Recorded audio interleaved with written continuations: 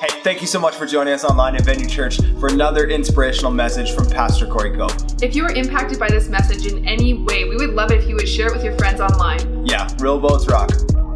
Welcome to our series, Hard Way. This is the grand finale of the Hard Way series, a series about family. Are you ready for tonight? I've got it all rolled up into this one here today. I think that the Spirit of God has given me something for you. If you're not a God person or you're not a God person yet, that's just how we say it around here. We're just saying, we just assume that you're going to start thinking about it, and then once you meet Jesus, everything kind of changes after that. And so it's okay, though. Thanks for, you're allowed to belong here, and you're allowed to belong on our online audience without having to believe everything that we believe. But the thing is, it's easier to believe Jesus after you meet Jesus, I'm just saying. So I've got a sermon entitled today, Hard Way. What did you expect? What did you expect? Just give me a minute to play this out here. What keeps family together is a mission. Does your family have a mission? Now, your family situation, you might be single and you say, Pastor, I don't have a family right now. Your family can also be your people. Do you do life with 4 to 7 people? So I started this whole series with we had a paralyzed man who needed healing from Jesus, and he had 4 buddies who basically tore a roof apart during a worship service to get the man to Jesus so that he could be healed. And that's what your people do. They tear roofs apart, and they get you to God, and they get you to where you need to get, that you can't get there by yourself. And there are times in our lives where we're paralyzed. And I've been talking in this whole series about the story of Noah and his 7 people, which makes 8. And they were his people, and they built an ark in the middle of a desolate and wicked land before the judgment of God came. An ark is a symbol to, like, hey, come on board. It's big enough for all y'all if you want to.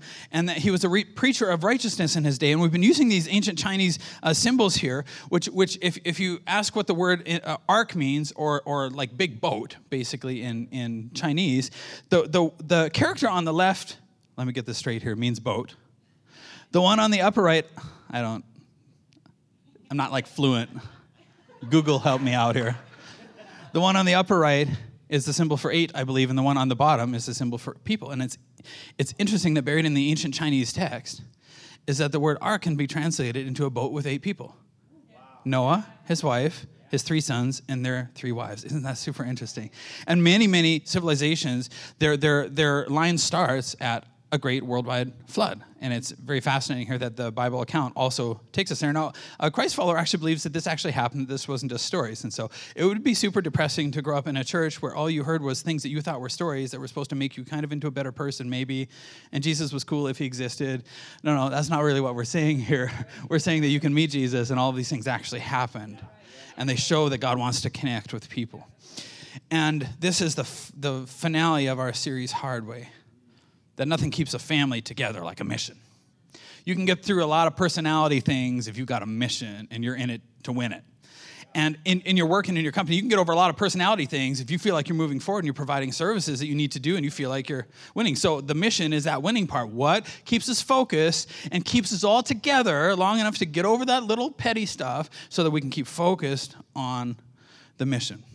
And my question here today is, I like you. You're helping me preach. That's good. If you don't help me preach, the ones who don't help me preach will be here a lot longer, and I'll dismiss all the other ones. You guys can go have your after party early. No, I appreciate it. It helps me preach. I have a question today with the whole idea of what did you expect? Is it possible that you mostly find in life what you were mostly expecting to find in life? Is it possible that you mostly find kind of what you were expecting to find in people? What were you expecting? I believe that faith is expecting good things to happen from the hand of a good God, even in the midst of bad situations. But there's this negative faith that kind of cycles around too. And sometimes we look for the bad in people and find it because that's the only thing that we were really looking for and expecting to find. But if you're like a pessimistic kind of a person, you wouldn't call yourself a pessimistic kind of a person. You would call yourself a realist. Do you have any realists in the room today? Pastor Corey, no, you don't understand. We're just smarter than everybody else, and we just see all the problems. And nobody else sees all the problems. And there's just these like people dancing around with unicorns and rainbows that they're just not as smart as we are, Pastor Corey. I'm just going to challenge that a little bit today. We can also call you pessimistic sometimes. Something that makes you walk into a room full of 10 awesome things that are working and one tiny little thing that needs tweaking, and that's all that you could think about. Oh my goodness. That's not the right butter from the store. And your poor husband's like, do you know how long the grocery list was? I don't like the grocery store. I bought $18 grapes because it was on the list one time. It was on the list. And then I just drop off the groceries upstairs, and then I go downstairs, just minding my own business, just being, a great husband and stuff. And I just go downstairs, and I hear this scream from upstairs, "You paid $18 for grapes!" I'm like, I don't know, did I pay? She got the receipt, like, there's no getting out of this one. I'm like, like, there's no, like, running and hiding, right? It's a moment of reality. And I'm like, yes. But, like, what are you going to say? I just paid $18 for grapes, right? And we used to live in a little town where they could basically mark up whatever they wanted to whatever prices because there was one store. So, like, hi, Monopoly, we can charge $18 for grapes if that's what we want to do. And they did, and I didn't check because it was just on the list, and I didn't know that I was also supposed to be checking stuff on the list. I was, like, complicated enough because there was more than one thing on the list. So, yeah, I got grapes, and then Pastor Aaron took them back, and our marriage got back together, and we're good. So we've been good ever since. Thanks for asking. Here's the litmus test to see if you might be, like a realist, but might be maybe a little bit on the pessimistic side, or maybe a little on the negative side of things. You ready? Okay, if you've ever said, if someone shares a new idea with you, and your first response is, that won't work, you might have a little something to work on today. I'm just saying. If every time somebody comes with a new idea to you and you're the boss at work and your first response is, that's not going to work, and here are the 150 reasons why that's not going to work, you might be a realist. I'm going to call you a realist for right now just so you get all on my side here. Like, you might, be a realist. All right. If you hate happy people because they're not realistic, you might have a little something to work on today. I hate that person because they're just so happy all the time. They don't deal with the real problems that I deal with. Well, like, you get the happy, bubbly people that are like, hey, everything's awesome, and, there's no problems. And you're like, I think that there's probably problems. So you can bury your head in the sand. That's not really the type of person that I'm talking about. But if everybody who's happy really gets on your nerves because you're not happy, and you just like when everybody's like you, you might be a realist. A realist pessimist. All right. I'm working this in slow. If the thought of tomorrow overwhelms and threatens you often, you might see life on the negative side of things too much. If the thought of waking up tomorrow and the problems that it's gonna bring about, and your outlook on those problems is negative, we might have something to work on. And the scriptures have something to say to you today. And I'm going to tell you that everybody in this room and everybody watching online, listening online, you're on their way to work, you know that there's something in your life that you have a negative outlook on. And what it's doing, it's actually pulling negative results towards you because you're seeing things that you're looking for, but the trouble is you're only looking for the negative things to see. That's good. That'll preach. All right. If you tend to go back when you should go forward, you might be too negative. You're getting close to the end of the race, and the final push and one bad piece of news or something causes you to go back too many times. And you look back at your life, and your whole life has been just going back and going back and going back some more when you could have pushed through like a person with a positive outlook would do, because here's a positive person just assumes that it's going to work out. And they did this study on entrepreneurs, and the most successful ones just had this belief that it was going to work out somehow. Oh yeah, we're going to have to work it, but I think that it will just work out. Whereas a pessimistic person or a negative person is so busy focusing on problems that sometimes what we can't do is see through to the solution, and so sometimes we go back rather than go forward. So you just kind of walk out of the conflict before it gets too heated because you don't really want to finish. But the victory isn't climbing the mountain. The victory is getting finished. Just give me a minute here. You're going to like it. There's something in your life to work on. Is it possibly that you mostly find in life what you were expecting to find? What did you expect? I'm going to be preaching about Noah today, and just a tiny little part of his story where we find that he was expecting God to be a little bit different than God was. Well, Noah did it, so it's okay if I do it every now and again? Sure. Let's learn from the story of Noah. When the thought of meeting new people brings immediate negativity to you, or moving to a new city, or going to a new school, or getting a new job, when these things, you start feeling overwhelmed by the possible negative outcomes of these things, we've got some negativity to work on, and God can help you with that. And your people can help you with that. And what we tend to say to ourselves is, if I can just deal with all the negative things, then I could be positive. Right. That works when you're 5. Negative things is cleaning your room. So if you clean your room, then you can go back to your life, which literally has no pressure in it whatsoever. TV and cleaning your room once a month. Like, seriously. But as you grow older, the thing is, what we do is we trick ourselves into this whole, okay, but if I just take care of that, I know I'm talking to realists out here. Come on, don't preach me down. Don't shout me down here. Okay. If I just take care of all the negatives, though, then I could enjoy and relax and enjoy all the positives. Here's a newsflash. You will never be done dealing with negative things, ever. And the older you get, the more responsibility you have, especially responsibility over people. It's only going to get worse and worse and worse. And if you wait to take care of all the negative things before you can be happy, you'll never be happy. And some of us are just stuck in this mindset that if it would change, we could actually enjoy good moments during our day. But we don't, because we're trying to take care of all the bad moments. If I can just potty train my child, life will be better. That is true on a lot of levels, actually. But you can't just wait, moms, until that child is potty trained, and then all your children are potty trained, and then pretty soon they're out of the house, and you're like, I wish I could go back a bit and enjoy those moments. I wish I would enjoy the moments a little bit more. If I could just get the promotion, then I could be happy. If I could just earn a little more money, then I could be happy. If I could just get through the hockey year, then I'll restructure, only in time for the hockey year to come back next time and mess my life up. If I can just work all the bugs out of my life, then I can relax and be happy.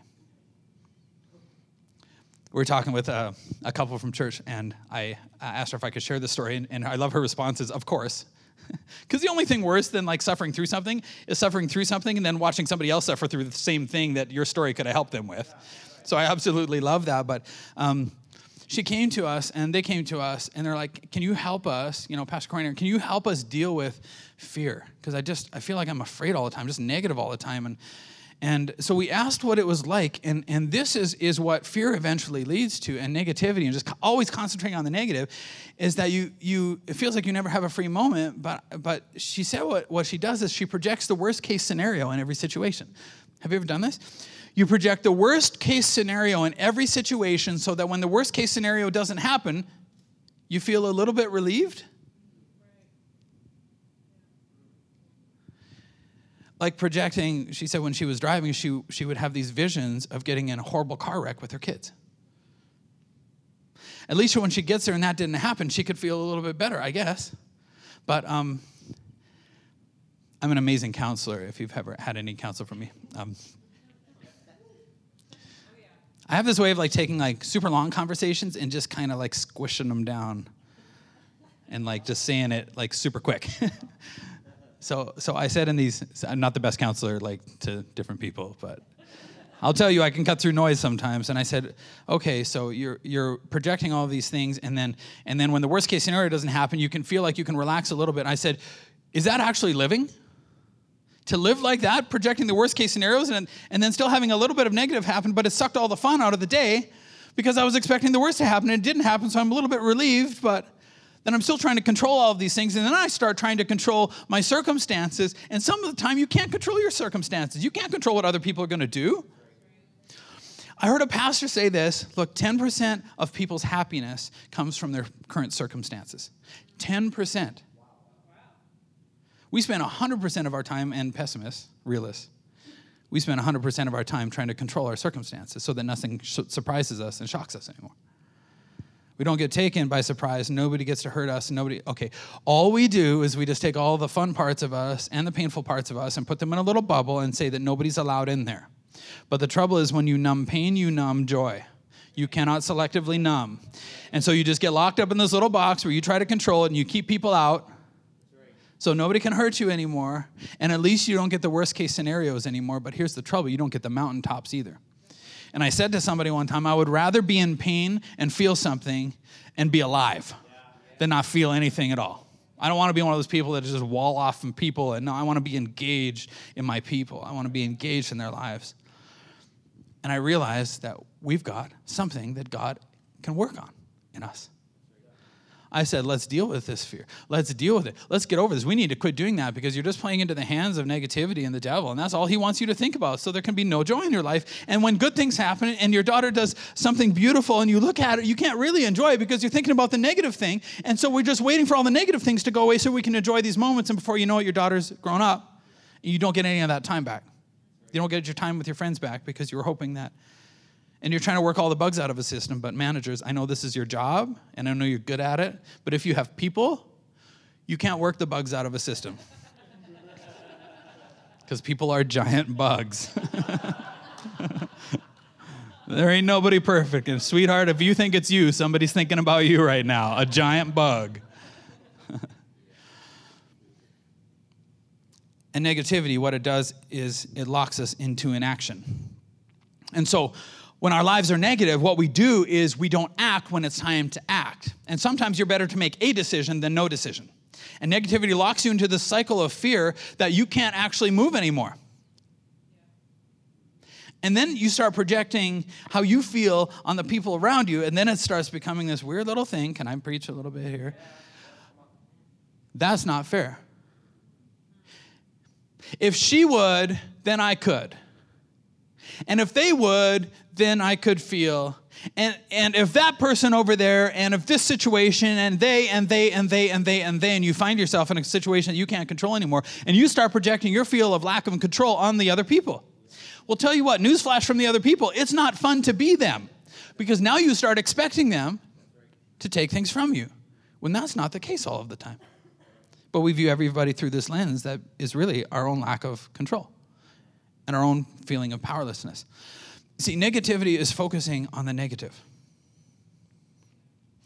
See, negative person, like it's more than just being realistic, okay? Because positive people, negative people both deal with reality and pain, believe me. But a positive person deals with negative things positively. But see, a negative person deals with negative things negatively. Well, I was expecting that. I knew that was going to happen. And a positive person wouldn't say that because why would you project that into that situation? You're not going to make it any better. They deal with the same reality, the same diagnosis, the same phone call that the negative person deals with, but they deal with it in a positive way. But see, positive people also deal with positive things in a positive way. But negative people deal with positive things in a negative way. And there's not a moment of your life that you live and you feel like you're alive. And I think by the Spirit of God today, you're going to feel alive when this is done. Come on. And what we do is we start to create, if you're a Christ follower or you believe in God, you start to create a God that makes you feel safe, but not a God that makes you safe. Catch this. Because I can holler at my kid for running out on the road, and in the moment that I holler at them, they don't feel safe, but I made them safe. If I tackle them out of the way of a truck, I just made them safe, but it didn't feel safe to them in that moment. But it feels a lot safer than getting hit by a truck. And what the Holy Spirit wants to do in your life, and what your people can help you do, is they can arm you against the things that you're losing in. But having an armed person in your room doesn't make you feel safe, because there's still a threat out there. And it says that the devil walks about like a roaring lion, seeking whom he may devour. And so God's given you people, and God's given you himself that puts himself in your doorway and says, no, but that's a dangerous type of a person that can sit there and fight outwards and be like, you're with us, your marriage is going to make it, we're going to do this. Well, that feels kind of threatening to us sometimes, because we might have to change things, and maybe we don't know everything, and you starting to feel it? Okay, but what we do is we try to get people into a box where they make us feel safe rather than make us safe. And we put God in a box where he's only allowed to make us feel safe when the real God isn't safe at all. The real God saves. He is out rescuing people's lives from the gutter. Believe me, that's what the real God does. That's what his servants are expected to do.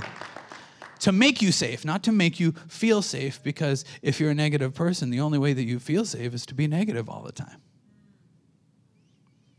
But you're not safe, are you? I had a conflict. See, negative people deal with conflicts negatively as well. They always expect the other person, generally, to act poorly and expect to be rejected. Now, that when you're a little girl and your dad left and you got rejected and then you act that way, that kind of makes sense for a while until you're 35 and you're still acting like a little girl who got rejected by her dad, and your husband's like, what is going on?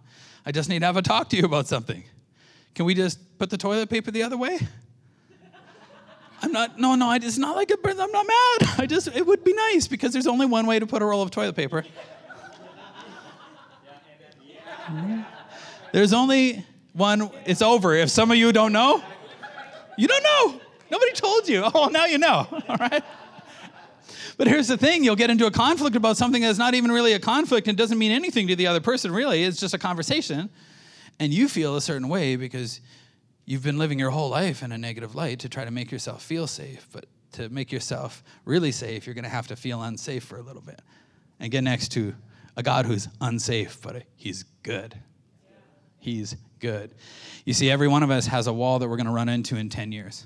In every relationship that we have, with our habits, with everything. And a real God sees the wall and puts people in your life who can be like, okay, we got to make some course corrections now that hurt a little bit, that make you feel unsafe, to make you safe. Because only God knows what's coming tomorrow. And God's love never changes. But he himself can whisper in your ear what you need when you need it. But there's going to be a period of your time where you're going to have to let go of control to God. But believe me, you will never regret letting go of control to God. Because God is good. Way better than I am. God is good. We had a conflict one time, my dad and I. And my dad was my pastor for years. And we used to run like a kind of a youth thing called The Hub, where it was like a drop-in center on Friday nights. We used to run it. And it was actually quite successful for a while. And what happened was, because we were all volunteers, and like our whole venue crew is volunteers, and what happened was we had like kind of a conflict amongst the volunteers, which is awkward. You could like laugh and make it less awkward if you wanted. It was around something at the time, like culture wars. I can't even really honestly remember what it was about. I mean, isn't that the way? Like all your biggest fights, you look back and be like, what actually started that? I don't even know anymore. And I think that it was about this, but I'm not quite certain because it was so long ago. But what happened was we were just playing some music in there, just like we do here, you know, in the after parties and stuff. We just play music, and I was trying to reach the unchurched kids and unsaved kids in town who don't believe in God. So the music at the time, now music has progressed, but how do I say this? I'm totally gonna offend somebody today. See, there was this whole huge deal in church culture at the time. If you didn't grow up in church, you'll be like, this doesn't make any sense. Okay, and it didn't, honestly. But if you grew up in church, it was just normal. There's this whole thing of like Christian and non-Christian music. Well, it's got to be Christian music, got to be Christian music. Okay, that's, make rules for your kids and stuff, but that got really weird, that whole thing. Because we were playing music at the Hub for non-Christian kids, and at the time, like Christian music... This was terrible. Like it wasn't good music. It was like, I don't even know how to describe it. It just wasn't great. And so the volunteers at the Hub felt differently about this. And so me being who I am and a little bit edgy and like really have a heart to reach unchurched and unsaved kids, we just said to them, like, hey, you want to play music, but just make sure that it's Hub approved. So around here, it's like, it's got to be venue approved, which means it's just got to be decent, right? So, like, if it's loaded with F-bombs, like, no. We love you. But so I put it on the kids. I'm like, well, if you have music that's, like, decent music that you want to play it, that's fine. Like, what's decent music? Well, I can't have this and this and this in it. And it wasn't, like, super amounts of rules and stuff. And they're like, oh, I might have a song or two that doesn't have those things in it. I'm like, bring it, right? So, and what we were doing was we were attracting kids. We were trying to wrap the gospel in a package that somebody would actually open. Because it's the best gift of all time, but if you open it up with nasty old music from the 60s now, like nobody opening that. So I wouldn't open that. I'm totally going to offend a bunch of people tonight. But there was this conflict, like there are conflicts, right? And people feel convictions about different things. And I'm not saying that I was right. So what happened was we had a conflict about something. And then I found out the next day that it was like a way bigger deal than I thought that it was, because I was put in charge of this group. And I'm just like, you know what? I just don't want to make a rule about this, because we really don't think that God wants to make a huge, hairy deal about this. We're trying to reach kids. Can we focus on that? And so anyways, apparently some of us didn't want to focus on that. And they got together and decided that, I was the Antichrist or something, I guess. They started talking amongst themselves. Now, the trouble is when you go and talk amongst yourselves, then the story kind of tends to get a little bigger than the story was in the beginning. And so we... Totally. Corey Cope conflict management here. So I did the only thing that I knew to do at the time, because this was delegated to me by my pastor, and so I went home to my pastor, or I went to the office or whatever. Now, my dad was my pastor, so it gets really super weird in there, because sometimes he would wear the dad hat, and sometimes he would wear the pastor hat, and sometimes he would wear the friend hat, and you got to know which one he's wearing all the time. And so once I sorted it out, we were good, but there was some conflicts here and there, mostly my fault as I'm looking back now. Don't tell him, he's not here. So I went to him and I said, well, here's what happened and here's my side of the story. And I'm like, I don't know, what should I do?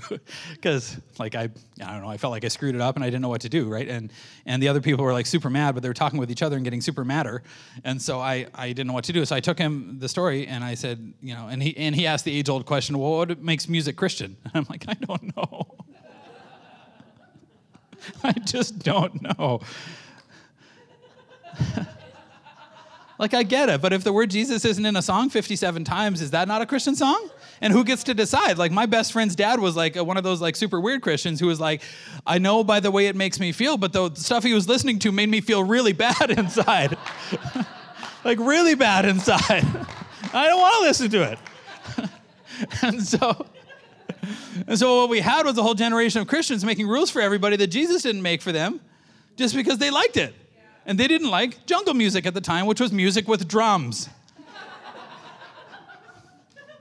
I still don't get it. I'm still having a tough time with it. And so now they're apparently okay with music with drums. I don't know what changed in there. Maybe they felt better about it. I'm super long playing this story out here because I'm enjoying myself. And they're not here, so... So what happened was I took it back, and my dad said something interesting. So now we've got a conflict, and now we've got two sides of the conflict. And how are you going to look at this conflict? You're going to be negative going in, or you're going to be positive going in? Now, my dad is the most positive guy that I know. I said, how did you pastor all those years? And, it was hard. It wasn't fair what he had to go through, and people thinking stuff and saying stuff about him all the time. And I said, how do you get through that? And he said, well, it's better than the alternative. And I said, what's the alternative? And he said, being 6 feet in the ground. And I said, oh, that's optimistic. Well, every conflict I dealt with after that was a lot easier. I'm like, well, it beats being 6 feet in the ground.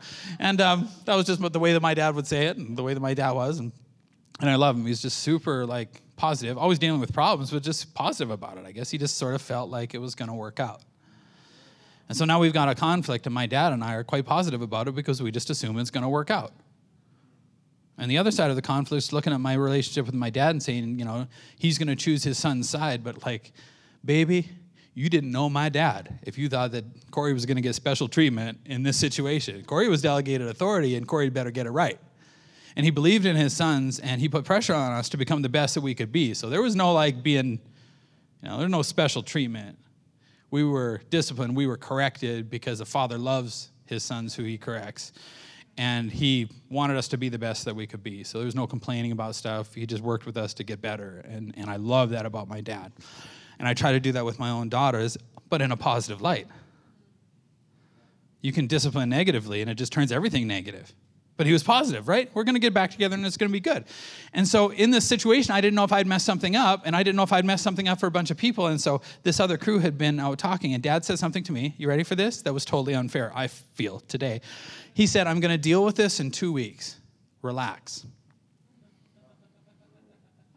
Now, some of you don't know how patient I am. As a person, I've been described as long-suffering and uber patient. Uber patient is often used, the word uber and then patient. No, I'm not patient at all. I just want something solved, and I want it solved right now. 2 weeks from now, we're going to deal with this. And so the other side of the story, what they were doing in this time was they used this time. And my dad, I don't know if he said this to me. I kind of think that he did. In 2 weeks, I'm going to deal with this, but just don't talk about it until then. Don't talk about it. I'm a Canadian, man. I talk about whatever I want to talk about. And I'm me, and I literally talk about everything all the time. So what I did was I went home. And my young wife was there. And she said, how did it go? And I said, I don't want to talk about it. I really want to talk about it. But here's the thing. I gave her a gift that day because had I talked to her, listen, I could talk myself into anything. And if I started talking, then I'm going to have to be right. And then they're going to have to be wrong. And then I'm going to have to keep it up. And then it's going to have to blow into a big, huge, hairy deal. And what I would do is put her in a position where she'd have to believe me. She'd have to be on my side. When I didn't have a side because Pastor was going to deal with it in 2 weeks. I didn't have a side of the story. I just told him what I thought happened. He's like, okay, I'll check it out and we'll deal with it in 2 weeks. I didn't say a word to her about it. I'm like, Pastor's going to deal with it in 2 weeks. And I'll see if I was right in 2 weeks. It's funny that in that waiting period, because I had a positive outlook, it actually worked a lot of humility in me. And I got thinking, like, maybe I didn't handle the whole thing right. Maybe I got the whole thing wrong. I could have. And so when it was time to talk, I was ready to actually talk. And be like, yeah, you know what? If I need correction, I need correction. And that's life. And I'm not going to let it bog me down. And I'm not going to project my stuff on them. I'm going to get better. What they did in the meantime was they all talked amongst themselves and had convinced themselves. And by the time 2 weeks were over, one family had left the church and came to church early one Sunday morning with a note saying how bad non-Christian music was and whatever else. And I'm thinking, I know your life and I know your story. And there's stuff I could tell you about them right now that you'd be like, this seems like a really tiny thing to get upset about, considering what they were struggling with in their family. But they handed a letter to my wife because of their negative outlook. And I can't really blame them in some senses, not because Dad handled it improperly. I think Dad did exactly what God told him to do. Sometimes you as a mom have to do exactly what God tells you to do, and the kids don't get it. Do it. And I think that God did that because it was a pruning process in my life, and it was a development in my life, but also what it did was it tested them. I'm going to deal with it, and everybody just needs to relax and calm down so that we can just talk about what actually happened in 2 weeks, not what everybody's all upset about right now. And this guy, you know, from his background, he had a terrible dad, and I get, but see, I think he entered that conflict expecting to be rejected. And only looked for that and found it, where it wasn't even really to be found. And what he did was what we do, is he quit before he could get fired, but the thing was he wasn't going to get fired. It was just going to be a conversation. And it was going to work out. And Dad and I knew that it was going to work out. Between us, we knew it was going to work out.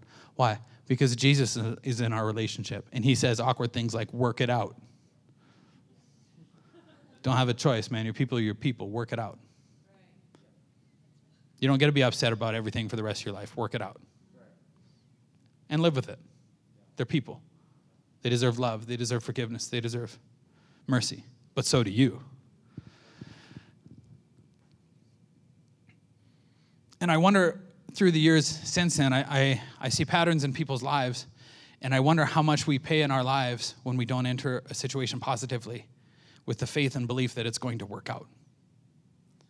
Well, it's never worked out before. Here's the thing is maybe your faith is in people and maybe your faith is in yourself when it should be in the power of the living God. Because God can work out any situation, redeem any life. God can forgive anything. God can heal any marriage. I believe that because I've seen it. And I wonder how much we paid because we just weren't as positive as we should have been. Sometimes we only look for what we were expecting to find. Sometimes we only see what we were expecting to see. And we miss all the good because we were just concentrating on one tiny little bad. We got some stuff to work on? Let's go into the story of Noah. You're going to love this. In Genesis chapter 8. For the next 2 hours, I'm going to...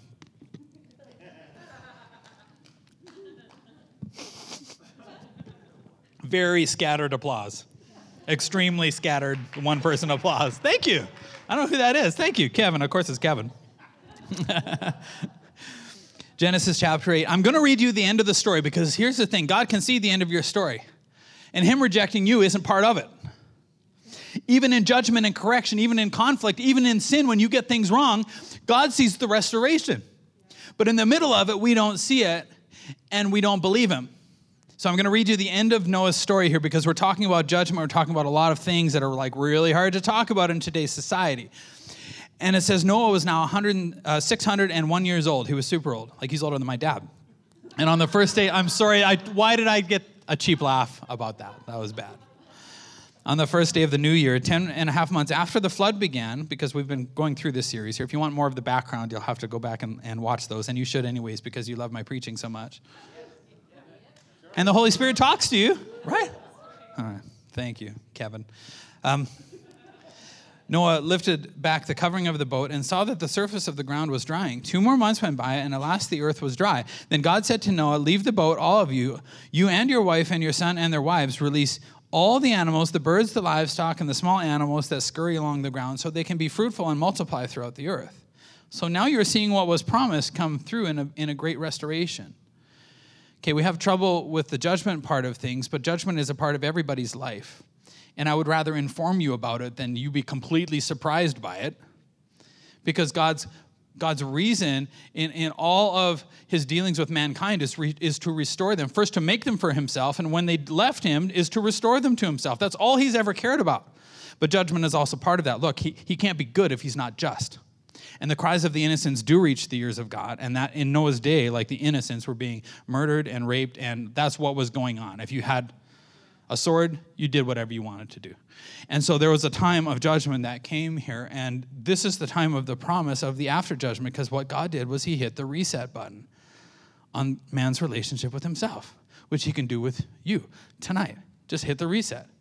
It says that when he forgives you of your sin, he can't even remember them anymore. Yeah, the problem is that you do. And then you go out and act like you're the same person that he just saved from those things. And he's like, I don't get it. You're not that person anymore. Why are you acting like that person anymore? You see how different it is? How did I get off on that? So Noah, his wife, and their sons and their wives left the boat. 8 people in all. Maybe there was more by then. They were on the boat how long? No, not gonna. And all the large and small animals and birds. Nobody got that? Okay, we got no families in here. Verse 20, now I'm totally distracted because I'm a little worried why nobody got that. Now, then Noah built an altar to the Lord, and there he sacrificed as burnt offerings the animals and birds that had been approved for that purpose. And the Lord was pleased with the aroma of the sacrifice and said to himself, listen to this promise, I will never again curse the ground because of the human race, even though everything they think or imagine is bent toward evil from childhood. I will never again destroy all living things. As long as the earth remains, there will be planting and harvest, cold and heat, summer and winter, day and night. Then God blessed Noah and his sons and told them, be fruitful and multiply. Verse 11 of chapter 9, yes, I'm confirming my covenant with you. Never again will floodwaters kill all living creatures. Never again will a flood destroy the earth. Then God said, I'm giving you a sign of my covenant with you and with all living creatures for all generations to come. I place my rainbow in the clouds. It is a sign of my covenant with you and with all the earth.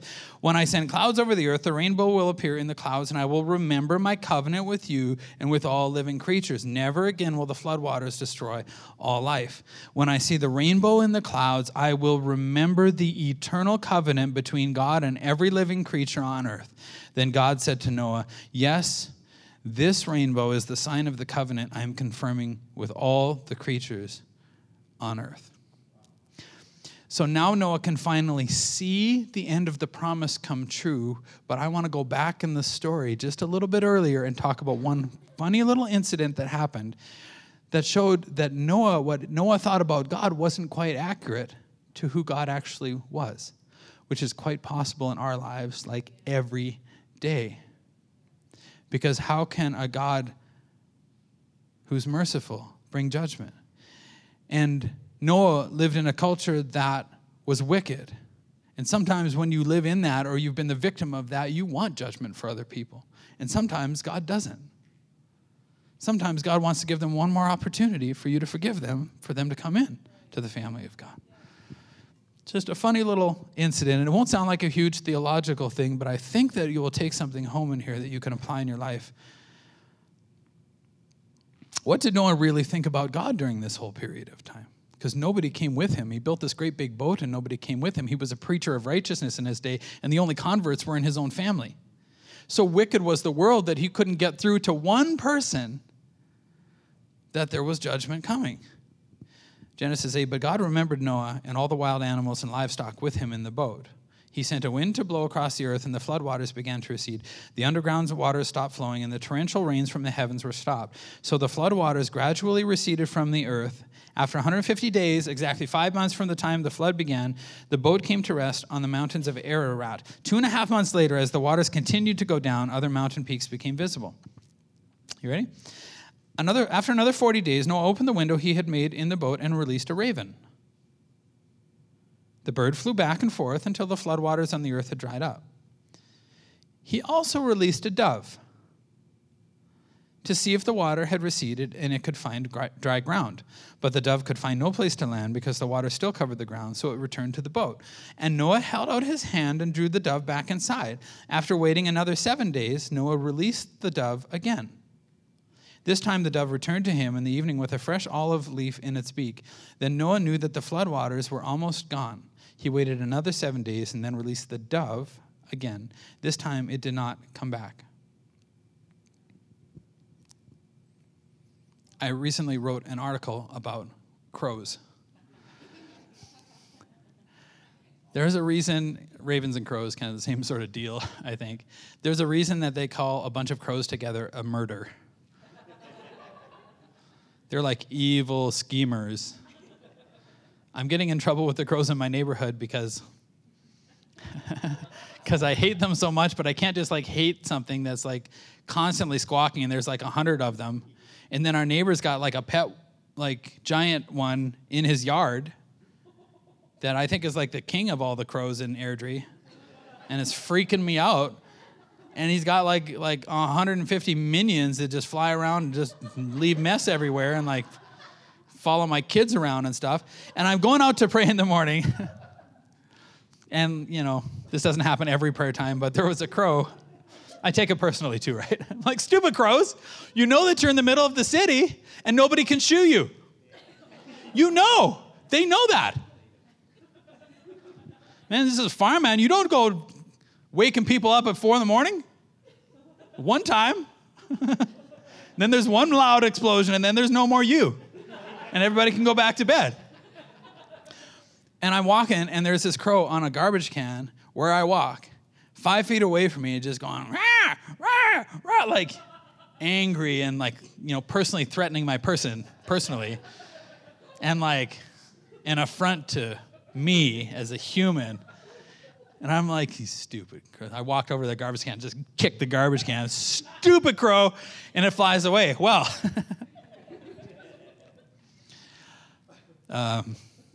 it didn't like it. And all his buddies didn't like it either. And then I spent the rest of my prayer time praying for personal protection because they were like dive bombing me.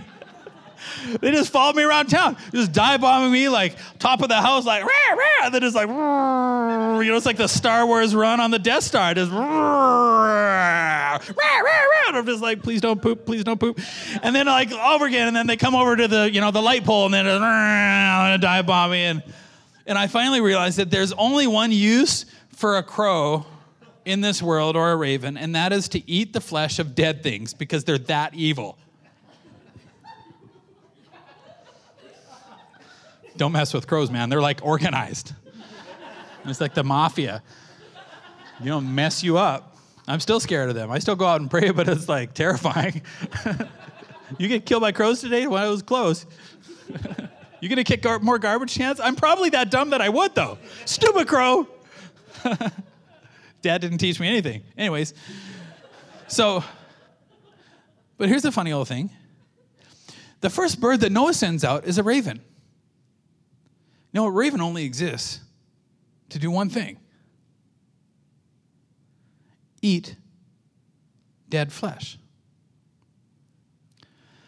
Now, Noah's built this boat, and nobody came on, and he's wondering about his mission in life, but his family was saved, and all these animals were saved, and that's great. And God said, I'm going to hit the reset button on humankind so that going forward, they could actually be with me because I want them with me. And if you don't spend your lifetime with God here, following Christ here, you don't get to spend the next lifetime with him. That's the deal.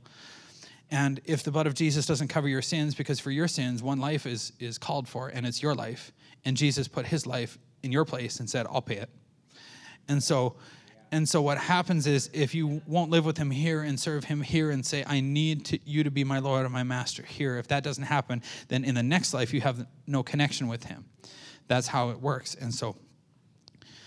But Noah has watched the judgment of God, and I've got to think that Noah had to live with the brunt of the wickedness of the people around him for all those decades that he was building the ark and the hundreds of years that he'd been alive, living in wicked neighborhoods and hearing the screams of the innocents and maybe he was happy in a little way that he saw everybody else's life fall apart Am I talking to church people? Sometimes you're happy because at least you don't have to hear them party anymore if they get a divorce. Come on. But I wonder if maybe the judgment of God, what he was expecting to see was like the apocalypse with floating animals and floating dead people and the judgment that came on.